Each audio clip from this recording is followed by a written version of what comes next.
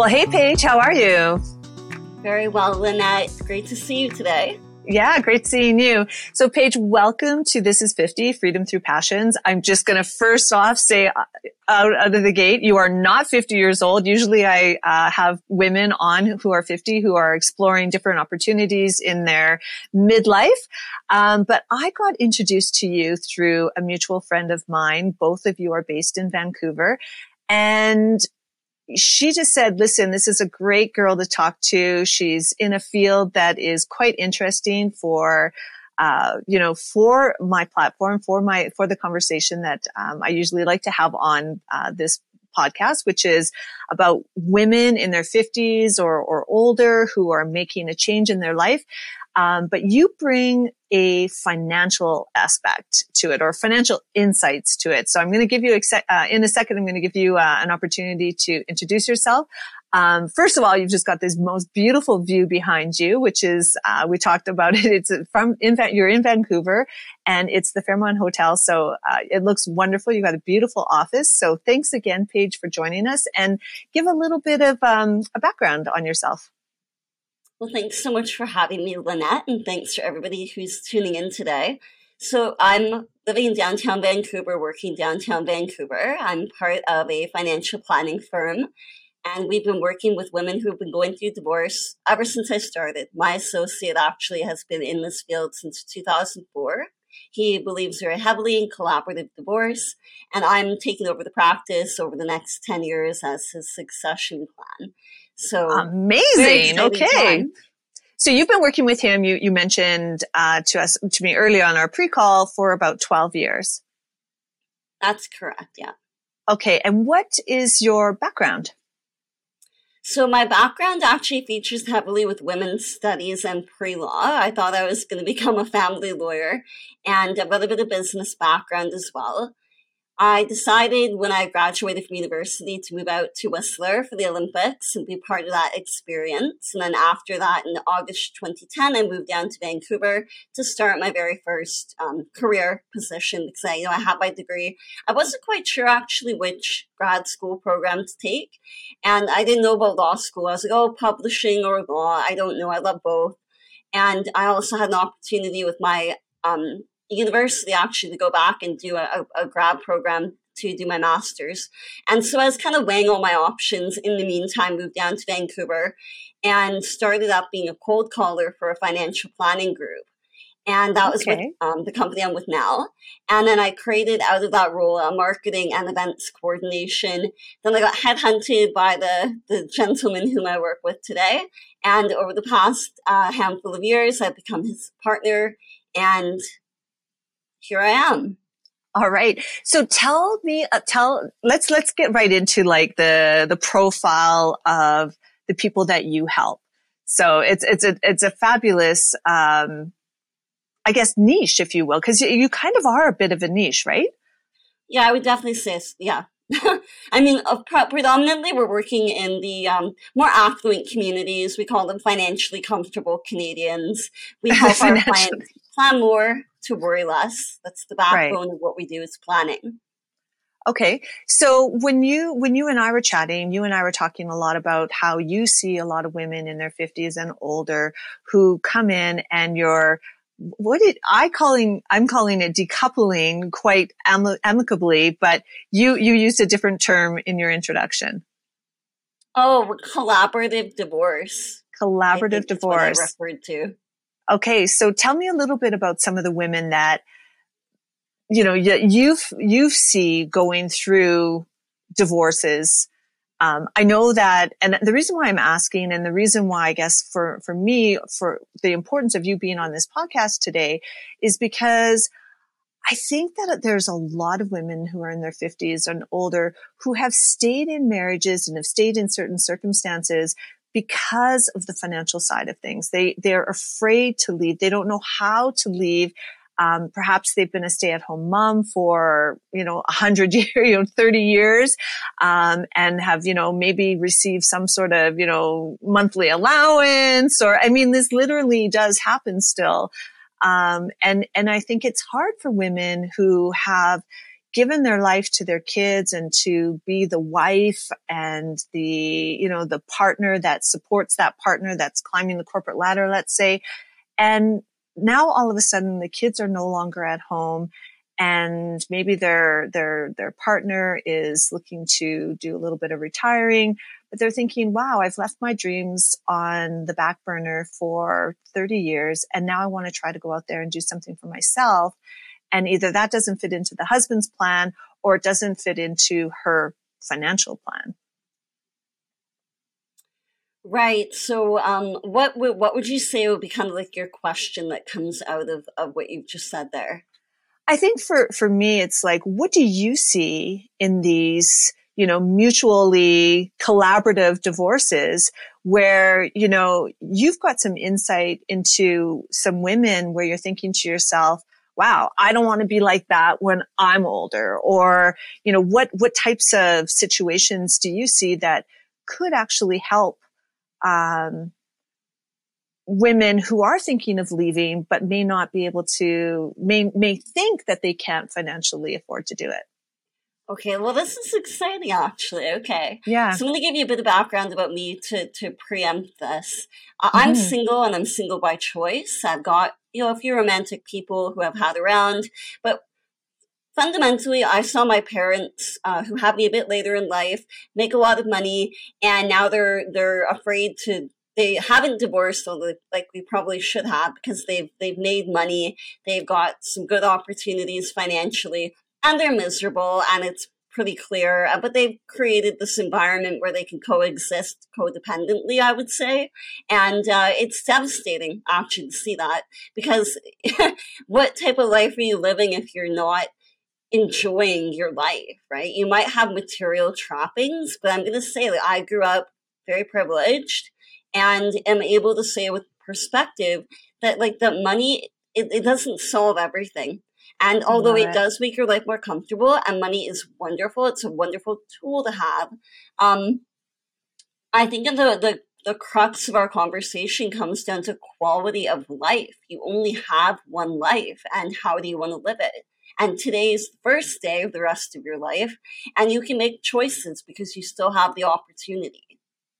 Absolutely. Absolutely. So you talk about your parents, and I hope they don't get upset when they listen to the podcast, or if you're even going to tell them. But, I think what you said about them, where people are staying in marriages, even though they probably shouldn't have, and they've kept themselves, they found a way to make their situation comfortable. But yet they haven't followed their dreams. So, with what would you say? What would you say to your mom right now if you could, like, Mom, like, just go and live your life? Like, what does that even sound like? So funny enough, actually, it would be my dad probably who I would talk to. My mom has a very traditional view. She's a child of the 50s. Very independent, very feminist, and having a career and living her dream prior to getting married. But she really did kind of fall into the category of finding a man who was her Prince Charming, who she then ended up kind of sidelining her own career ambitions in the early 90s to end up following my father on his journey of being a diplomat. And so we moved around all over the world, and she is a journalist, an author, and a teacher. And so luckily, being a multi-hyphenate, before that was a thing, she had skills that she could still be earning an income. But it wasn't really like her passion, right? So she ended up relying a bit too heavily on I'm just going to pull the Band-Aid off because I'm an open book, and I think I can help people on the call. I think that if you don't live your dreams and you end up sublimating your person for something or somebody else, you can end up really damaging yourself. And so my mother at this stage is alcoholic, a functioning waspy alcoholic, but every day at 6 o'clock, it's wine o'clock. And whether it's big glass or a little glass, she has found a way to cope with. I think she thought that things were going to be different if she took this path. And she's reconciled herself with that. Mm-hmm. And, it all looks good on the surface. And my family's very good at presenting well. And I think I can say that for a lot of affluent families, we look very good on the surface. And you would never know that there were any gaps or chinks or in the armor. right? And that's kind of what you're designed to do, is to perform and to present. I would Wow. suggest to her, was it worth it? Is it worth it, right? The trade-off that you made here. Do you wish you could go back and do it differently? And then, absolutely. Yeah. And so, you actually bring up, you've got really good insight, because I think that even women who are, I think a lot of people, it doesn't matter if you're a woman or not, but this podcast being focused on women over 50, I think about the guilt that we carry on some of the decisions that we've made in our past, and the guilt that we carry on making decisions moving forward. And I think you bring up some really good points about, is the life that you really want to lead? But yet it still comes down to, how can I leave? What will it look like for me financially? And so that's kind of like, are there examples that you've seen where there are women who are saying that? And what does that story sound like? Yeah, I mean, it's a stark reality once the women that we talk to tend to be looking at their finances. Your quality of life, I'm not going to say quality of life, your quality of life might improve because you might have less stress from a certain aspect of your life, right? Like if you're living in a loveless marriage, or you're sublimating yourself for somebody else, or you feel very lost and you have lost your language, so to speak, like who you were before you became a wife, before you became a mother, before you shelved the career, right? You have to really re-identify yourself and create your financial identity, but also your personal identity. Like, who are you? Who have you become? And that's stark for a lot of people. It's hard to face the 50-year-old plus person in the mirror and maybe admit that you didn't honor yourself always. Exactly. But that's okay. Like, you've got to identify that, right? And then that's where you can kind of start the work. Right. And so if you're is that the type of advice that you guys are giving in your practice, or what sort of? Well, I've got to qualify this to say I'm actually not certified in the certified divorce financial analyst per designation, though my associate who I work with is, and I have worked on him with a number of files. When we speak to our clients, we really want to say. And sorry, and I just want to put a disclaimer in here. None of this is advice. And what I'm looking for you to do is to really bring out just examples, stories, so that people can find themselves in those stories. So who we usually look to work with are people who are looking at the process. They might not be in the process, but then we also have clients who are in the process. And then we have people who come to see us. We're usually, I would say, the second stop, maybe the first stop, but we should technically be the first stop on your journey to discovering, do you want to divorce? Because we're going to be looking and asking some questions, like looking under that rock, right? Picking it up. And you want to be able to say, well, are you solvent financially? What does your family's finances look like? Do you actually know? Right? Are there hidden assets? Are there hidden joint bank account or hidden bank accounts? Like, is the joint bank account the only bank account? You know, we had a person that we worked with at one point who, classic, wealthier woman, husband's partner in the law firm. She took time out to raise the kids, host a beautiful home, keep the family together. He ends up, looking at wanting to leave her and go with his mistress. And she ends up completely kind of holding the bag. And he's just telling her, yeah, you're done. And you got this period of time to kind of make your life going forward. And by the way, you're not going to find all the assets because I'm a lawyer and I've moved everything offshore. And right? So that was one person's experience who came to us and was like, well, what recourse do I have here? Like, what can we do to get what I deserve, right? Exactly. And the tragic thing for her actually is the fact, because he had done all the pre-planning and he's a lawyer and he knows what he's doing, a lot of it was airtight. And you got to have proof, right? There's got to be proof of intent. To So, hide assets or something, intend to hide assets. Is that what you're referring to? exactly. Or Yeah. like proof, like if she had recorded the conversation. And I'm not, I'm going to say a lot of things probably on this podcast, which are a bit unorthodox and Yeah, no, it's fine. Yeah. not necessarily what you maybe want to do or even should do. But I think it's really important to protect yourself. Mm-hmm. So if you're going to have these conversations, maybe you want to think ahead and maybe you do want to record the conversation because things might come out when they don't know that you're there in kind of, that stealth mode that they will never admit in front of counsel. Do you know what I mean? Mm-hmm. Or in front of a financial advisor relationship. Yeah. So when people actually, so you're bringing up some really interesting points, and I love that. Protect yourself, because we don't put ourselves first. We never have. This woman that you're talking about, she raised these kids. She was the beautiful wife behind the partner, the law firm, always going to these events, organizing dinner parties, whatever the case may be. I mean, it's sort of a classic situation. And then all of a sudden, they're getting traded in for a younger model, speaking of unorthodox type of conversation. But it's reality in a lot of women's cases. And so, how do they get that? The thing for me is like, how do you find the courage to take those bold steps when you haven't taken those bold steps in the past 30 years? So for you, when you think about these women, what would you wish you could have said to them before they found themselves in that situation? Like a bit of a checklist, or what are some of the things that they can start thinking about as they prepare for, the departure of this marriage?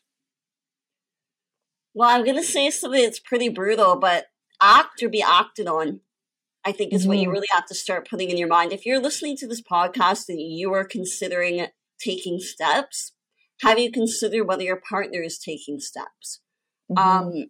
You really have to reflect on your why. Like, why are you making this change?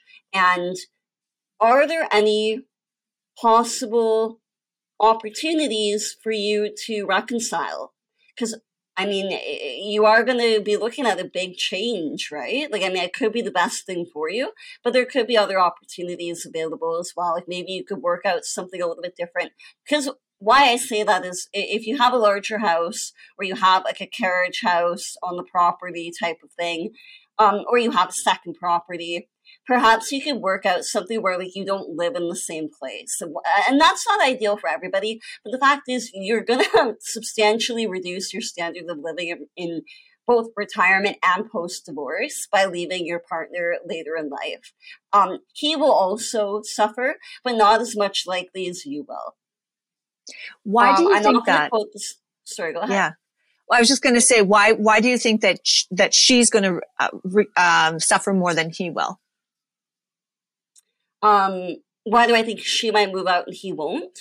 No, why you said that she will likely suffer more than he will. Oh, right.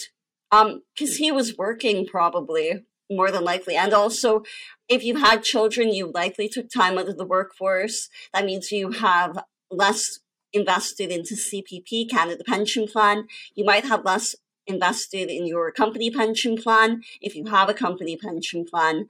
I don't know how much people have been saving, but I'm not going to really flout statistics here, but it's if you do the research, women have a reduced quality of life after divorce financially, and they also earn less over their working lifetime than their partner. So if you put both of those kind of, stark details together, you're already looking at a picture where it's a bit of a wake-up call, right? So, if you're putting your list of what you need to look at together, I think fundamentally you want to look at, well, what are you going to get when you leave, right?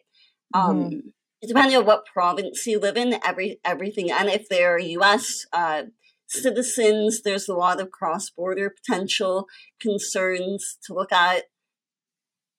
So that would be like the first place to look at would be like, what would you get out of leaving financially?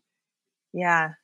Yeah, no, that's good. And so let's kind of, I know most of your clients are, well, all of your clients are in the sort of the 1 or 2% kind of the wealthy, right? And let's face it, not everybody, has 2 houses and all of that. And I think it's some of those women, it's tough to leave because, it's kind of like, what's next? So they know that they're probably going to be, not as financially, in that situation when they were together, but at least they're going to be okay because there is going to be some sort of spousal support and, some type of wealth transfer.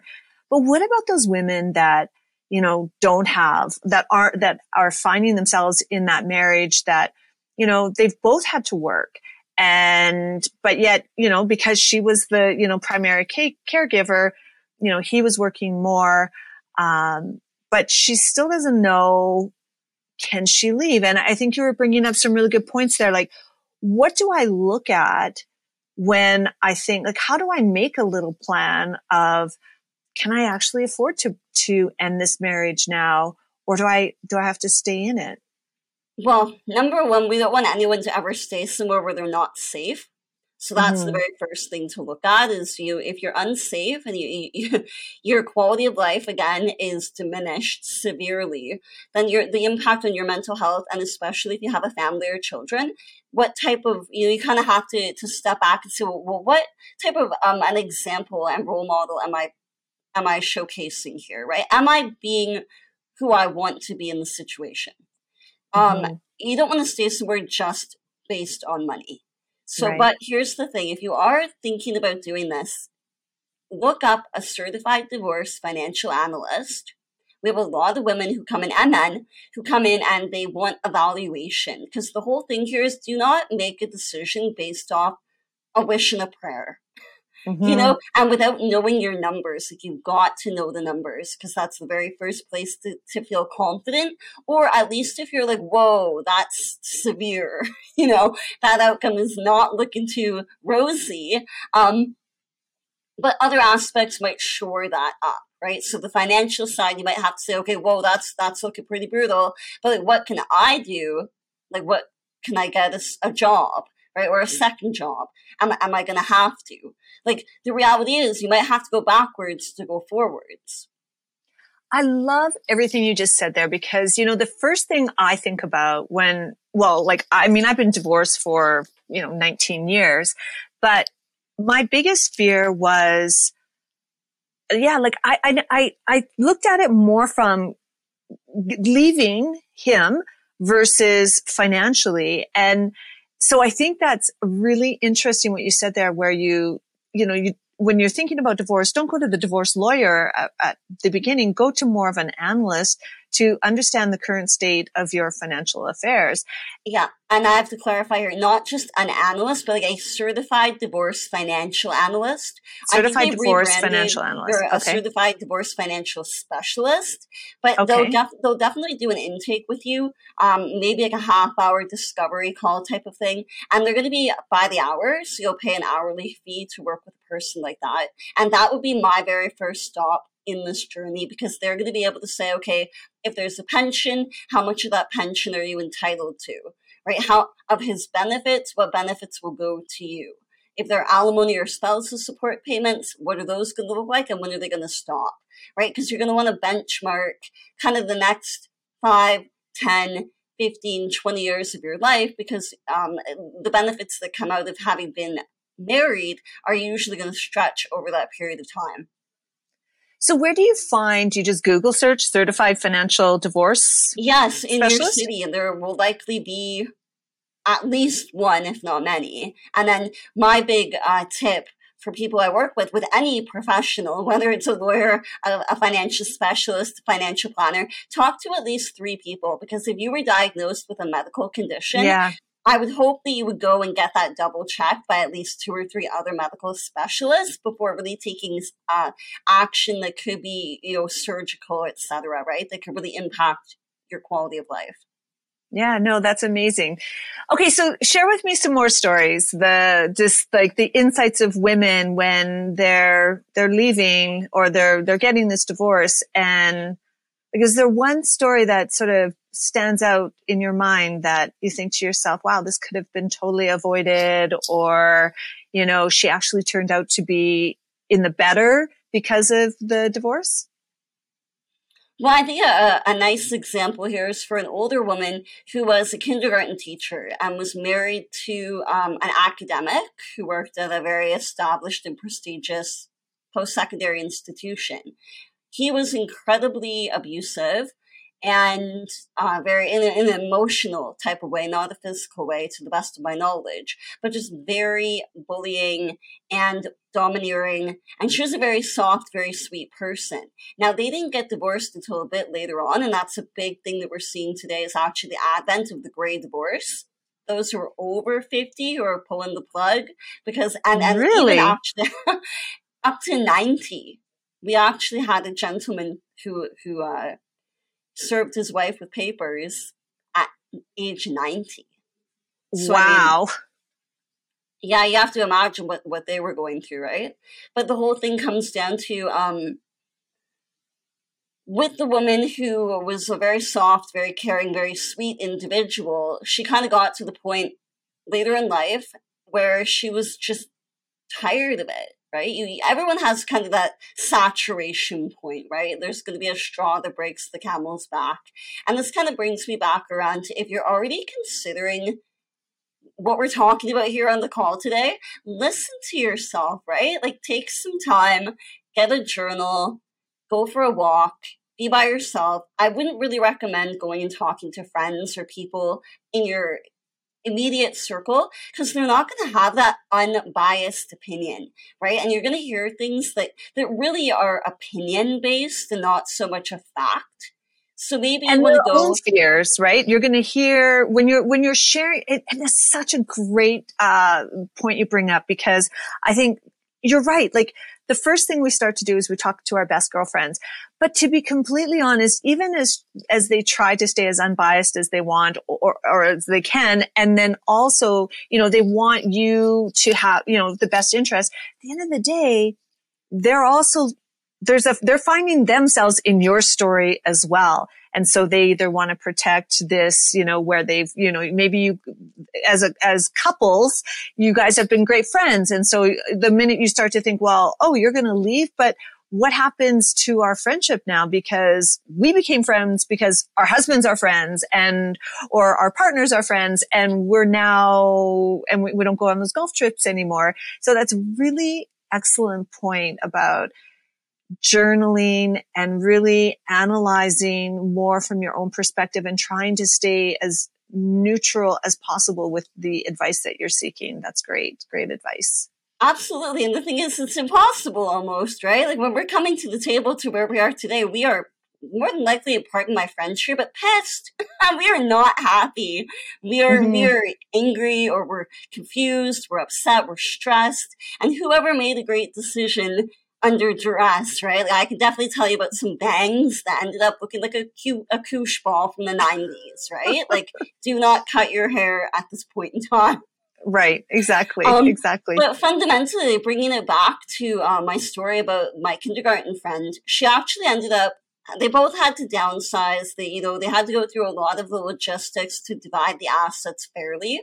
And there was a lot of heightened emotion. Even if you're going through a collaborative process, which means that you're not going to court, there's no litigation, your emotions are still heightened, and there's still a lot of volatility going on. So I think when we're talking about the journaling and the taking time for the self, understanding that might be close to impossible, even though you want to be your own best ally, and we definitely want to advocate for that. You also maybe want to consider the fact that you might need to spend some money to make the best money possible. So going to a therapist who specializes in helping women going through divorce, right? Talking to that financial analyst, or the certified professional, right, who works with finances and women going through divorce, because those are going to give you more than likely it's an hourly rate, so you're not going to have them on retainer the way that you would for a lawyer, where every time that you call your lawyer, they're not your friend, even though they might be very good at helping you and being empathetic. They're charging you for that, so you want to get all your ducks in a row before you go and you hire counsel, because you want to get the most out of your money. And that's going to be probably the most important thing I have to say on this call right now is that you're really going to have to get fierce about your money. Like, this is what you work so hard for. You might get tired. I'm going to tell you, I see a lot of cases that drag on. And like the men, a lot of times they're indefatigable. Like, they are also not going to let go easily. Exactly. And a lot of women I've seen have just been tired. They're so tired. They didn't even want to do this in the first place. They just want it to be over. They're like, I'll just take what I get and I'll try not to get upset. And it's like, I just want to hug all of you and say, like, no, like, this is what you're doing for your future you. So you don't have to eat cat food and you don't have to go live in your kids' basement suite apartments, right? And be their nanny. Exactly. You know, Paige, you really are surfacing a lot there, because you know what? You're in your 50s, you're in your 60s. What did you call it? The gray divorce, the great age of gray divorce, where now you're in your 70s and 80s and possibly 90s, decoupling yourself from the person. But you're right. It's like, I want to avoid, I want to avoid the confrontation. I'm tired. I don't know if I've got it in me. I'm also, not only am I losing my marriage, my life is just naturally changing because I am in my midlife now. Even if I didn't have kids, whatever I was doing before is changing. And it's like, I know I've said it myself. Do I have it in me? It's been, I raised my kids full time, 100%, 98% financially. And I feel like, when I turned 50, I started down this path of making change. I thought, oh my God, do I have it in me? I just want to coast for like the next 10, 20 years. I don't have any more energy to fight.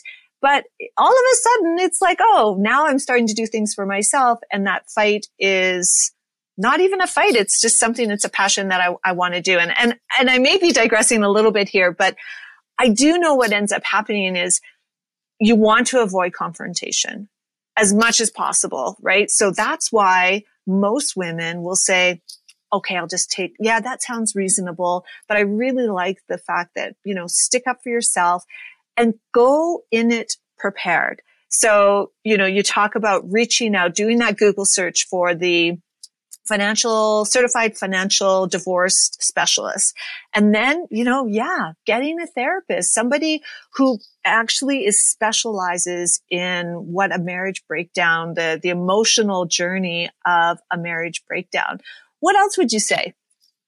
Well, I would also say that you really need to dig deep, and it's going to be going into the Amazon of your soul, really, because you probably are going to be facing a lot of questions that you've been avoiding for a long time.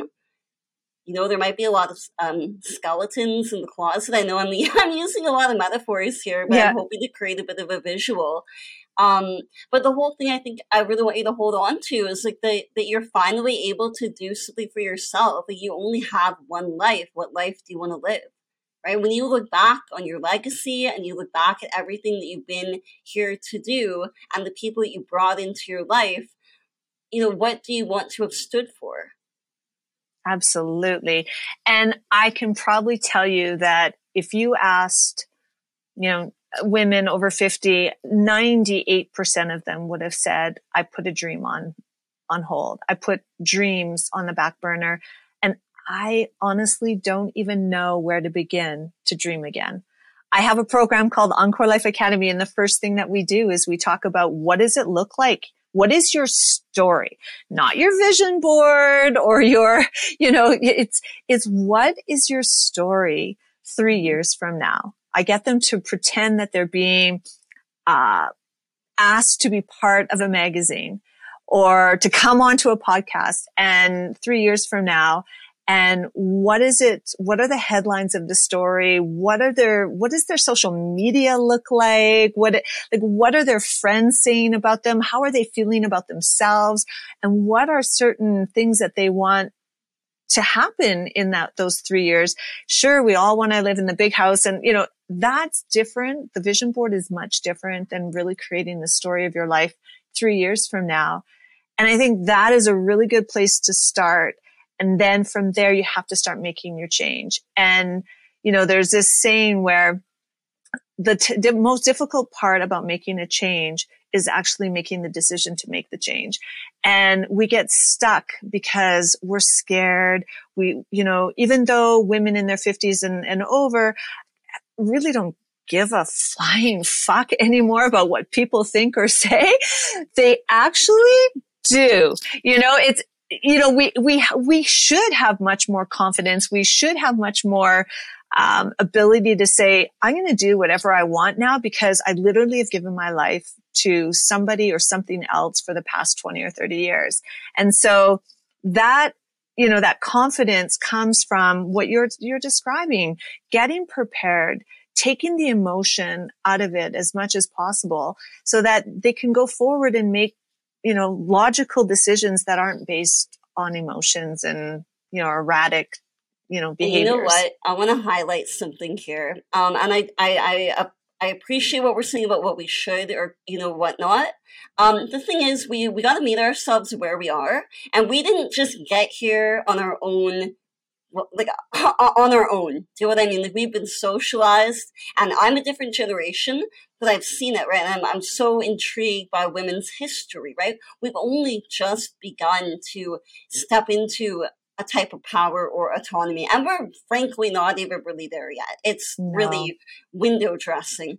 But for the women on the call, for people who are over 50 or you're 60 or you're 70, have that forgiveness, right? And recognize that every day it's going to be a bit of a battle. You're going to have that inner pep talk. You're going to have to say, I've got my back because I'm the only person who can have my back on this. And no one else has lived your unique life. Only you can do what you need to do for you. So I just want to say, take care of yourself, and just don't get too caught up in that chatter, the inner pep talk, great. That inner negative Nancy who's kind of telling you what you should have done or why didn't you? No, they need to take a back seat or get the heck out of the car even. Do you know what I mean? You're in the driver's seat now and you're making the decisions, right? So I just got to say, though, it's not going to be easy. But the fact is that you're doing it for you. And that's all you have to remember, for you and your family. I totally agree with that. And that's one thing that I've been doing a lot of. I've been walking a lot, and I have been thinking about, what is that younger, or who is that younger Lynette that I want to bring forward with me now, and give myself that forgiveness for some of the things that I may be carrying guilt about. So it's really interesting. And Paige, I want to talk to you a little bit. What got you so interested in the women's studies? And you're clearly passionate about what you're doing today. And you've got this, 10-year goal of taking over the business. Why? Yeah, that's a great question. So I'm going to be full disclosure, total girly girl, grew up playing Barbies and dolls, just loved everything pink and pretty and unicorns. And, the scales never really did fall from my eyes. I really, truly believe that if you look good, you'll feel good. You feel good, you'll do good. And if you do good, you'll be good, right? It all kind of stems from that whole, how do we see ourselves? And being women, I've never wanted to be a little boy, by the way. I've never wanted to be a man, even though I work in a male-dominated industry. That was never really my orientation. It's been that, being a woman and being a girl is so great. We get to have all these different outfits, we get to wear makeup, or we get to either be a boss, or we get to be the femme fatale. We have so many roles that we can play. And I think that could be really overwhelming. But I think, so coming into where I wanted to be initially at university was women's studies major. My mother, who's a 1952 baby and a career woman, not into that. She was like, well, what kind of career are you going to get from being a women's studies major? At least do English lit or business, do something where you're going to be employable. So I really find it such a blessing that I fell into the profession I'm in now, because unfortunately money talks and it's very loud. And a lot of how we base our decisions in life comes down to the money. And there's a saying that he who holds the gold holds the power. So for me, in the role that I'm in now, I think nothing is more beautiful than women supporting other women to become economically empowered and to be living our best lives. Because we've been told how to live our lives by the patriarchy, and I'm not going to get up on my soapbox here because that word is quite incendiary and kind of, it's a label, and I'm not really into labels, but for brevity's sake, the fact is, like, are we even living the lives that we chose? Right? Like, I want to ask everybody on the call, go back and think about who you were at like 5 and 8 and 13 and 15 and 20, 25, right? And really benchmark it out. And so, okay, well, where did I get lost along the way here? Like, personally, for me, I had a boyfriend when I was 18. He was the love of my life. We were everything for each other. It brought me out to the West Coast. And I stayed in that relationship for way too long, like a decade. And I really lost myself in the process because, like, he wanted me to look a certain way and act a certain way and be a certain way. And I also had the parental units who were like, well, that career isn't good enough. And do you know what I mean? So I had all these inputs into my development where I'm like, at this point in my life, I'm like, throw those shackles off. Like, who are you people anyway? Like, you're one person out of billions of people. Why have I given you so much credence? Who am I, right? And what can I do? I love that. And, your comment of like, where did I lose myself along the way? And that there's been a lot of, I've been in Mexico City for the past couple of months, and I've been spending quite a bit of time, alone while I'm here, which has been wonderful because I have a huge project I'm just finishing up and launching in the next couple of months. But there's been a lot of reflection. And I think to myself, like, where did I lose that desire? There are certain things I think about myself when I was 15, 16. And I thought, I used to always do this one thing. And honestly, I was always playing music. I was always the person putting the vinyl on. That's dating myself there, but putting the vinyl on at parties, making sure that the music sounded great. And then later, maybe 10 years later, when iTunes first came out and that first iPod, I was, buying 99-cent music, loading people's iPods, making playlists and then loading my friends' iPods with them. And every 6 weeks I would do new playlists for them. And I thought, I loved that part of my life. I still make tons of playlists and on Spotify, and I find myself in music, but I never went down that path. And I think, oh my God, at 50 something, am I too old to even go and look at that side of music where, maybe it's DJing, maybe it's producing, but it's like, where did I lose myself along the way? And I think sometimes I feel like I didn't reach out to get the mentorship that I needed. I didn't have like the right people to talk to. I didn't have Google search. So for people who are growing up, my kids even, if you can't find something to do and do it and be able to stand it up in this day and age, I've lost all hope in my parenting skills, because I think, being able to stand up anything that you want to do now. And I feel I do want to highlight something here though, because I think for women going through this transition, if I can pretend to understand, it would be the overwhelm and the fact there are so many choices that you're going to have to make, but also so many choices out there. And you look on social media and you go on the internet and you're like, well, if everyone else is doing it, why can't I do it? Like, what's wrong with me? And we kind of go down that shame spiral a little bit. And I would like to just like circle back and say, you know what? 50 is halfway through life, because demographically speaking, we are now looking at the largest growing segment of the Canadian population, because I live in Canada, being the centenarian, those over the age of 100. And, I had a chat with a client recently, and we were doing their updated plan. And we like to say it's a benchmark for your longevity, because you want to plan to not outlive your money. Okay, well, as a general rule, we like to say you'll likely be about 5 years older than your longest lived grandparent. Okay. What would that look like for you? And she was like, well, she's 105. Oh my God. I know, and she was like, I'm not going to retire anytime soon, am I?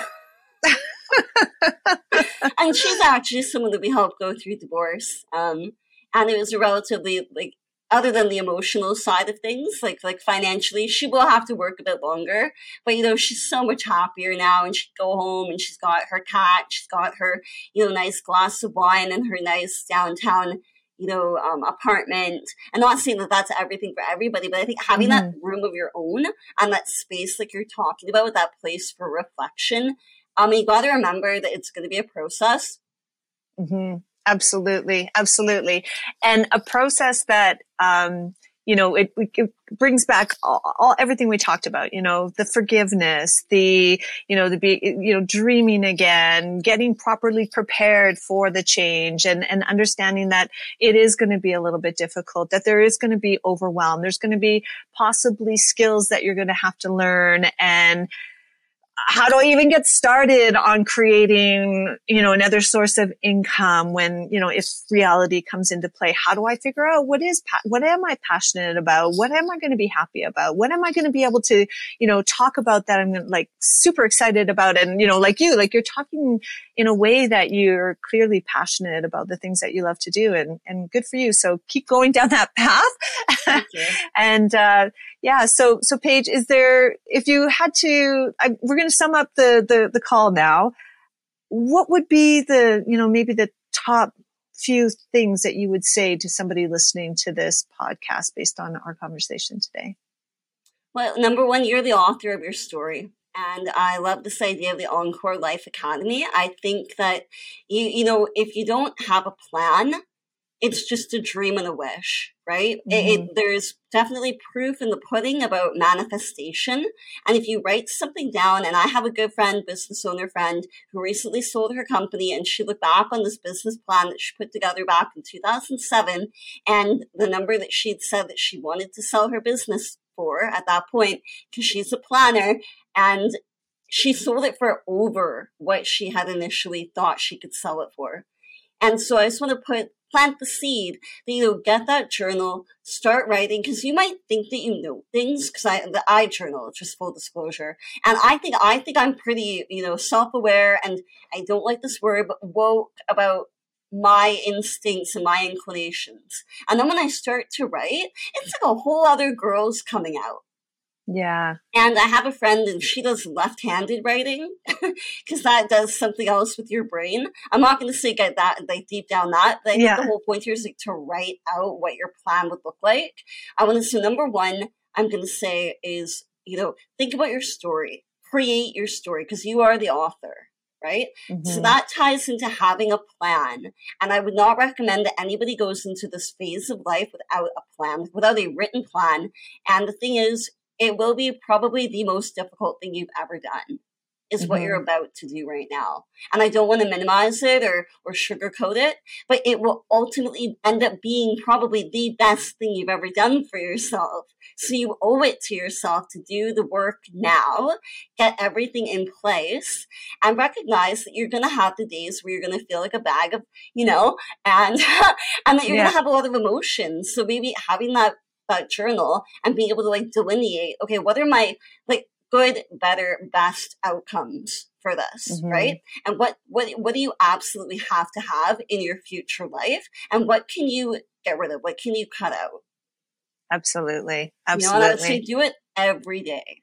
Be writing every day. You don't have to write a manuscript, but if you are serious about making this life change, it's a serious change, and it's going to involve things that are quite dry.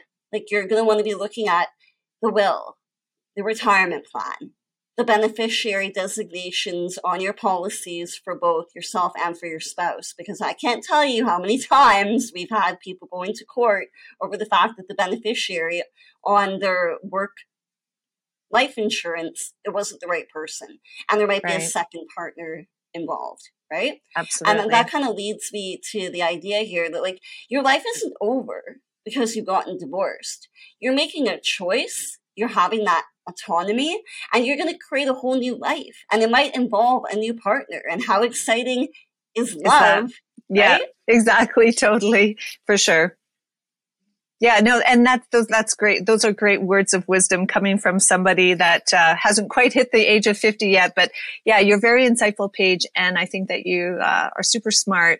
And yeah, you brought a lot to the show today. So thank you so much for sharing. Thank you. Yeah. And And I do want to highlight something here. We okay. have done over 150 divorce files in our practice, and you will find what you're looking for, and you will be happy. Mm-hmm.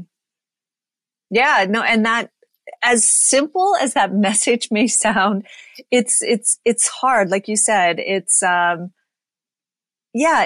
nothing good. It will be definitely, a hard journey, because even to just try to dream again at, in your 50s is very hard.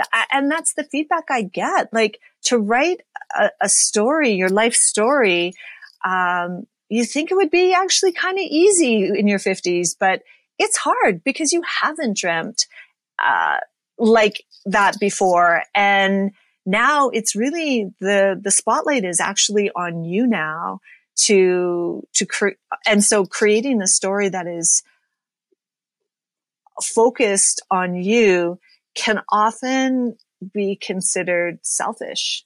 And that's why maybe it's a bit of a struggle to try to do it.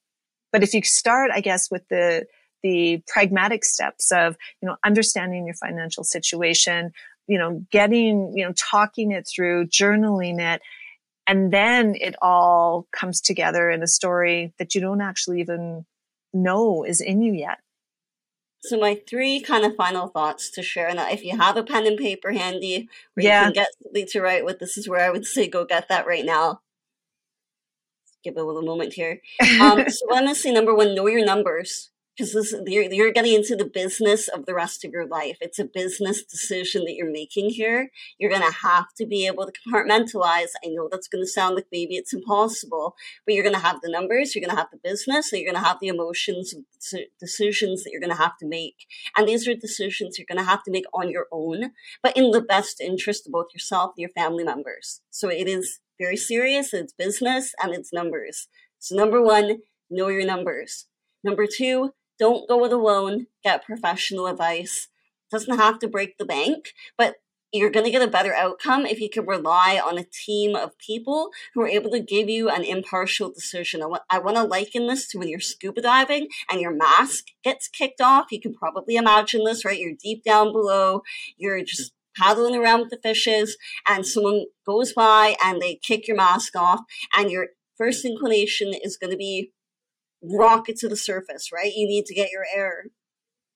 But what you need is someone there with you who saw it happen, who can grab your calf, give you a little squeeze, and remind you got to put your mask on, because if you rocket to the surface, you're going to get air bubbles in your blood. It's going to cause the bends and can give you a heart attack. So you really got to keep your wits about you, and that's what your plan and knowing your story is going to be able to do for you. So know your numbers and work with a professional. And remember just to take it easy on yourself and do it a day at a time, because again, you're embarking on kind of decoupling, as you call it, and you're deconstructing the last 10, 20, 30 years of your life. That's not going to happen overnight. They say it takes half of the amount of time that you were in the relationship to get over the relationship. And it's just a process, right? So you really have to hunker down and remember, what are you doing this for? Yeah, what is absolutely. Your why? Exactly. It always comes down to your why. Perfect. Well, Paige, thank you so much. I really appreciate you joining today. And you shared some really great insights. Thank you. Thank you for having me. My pleasure.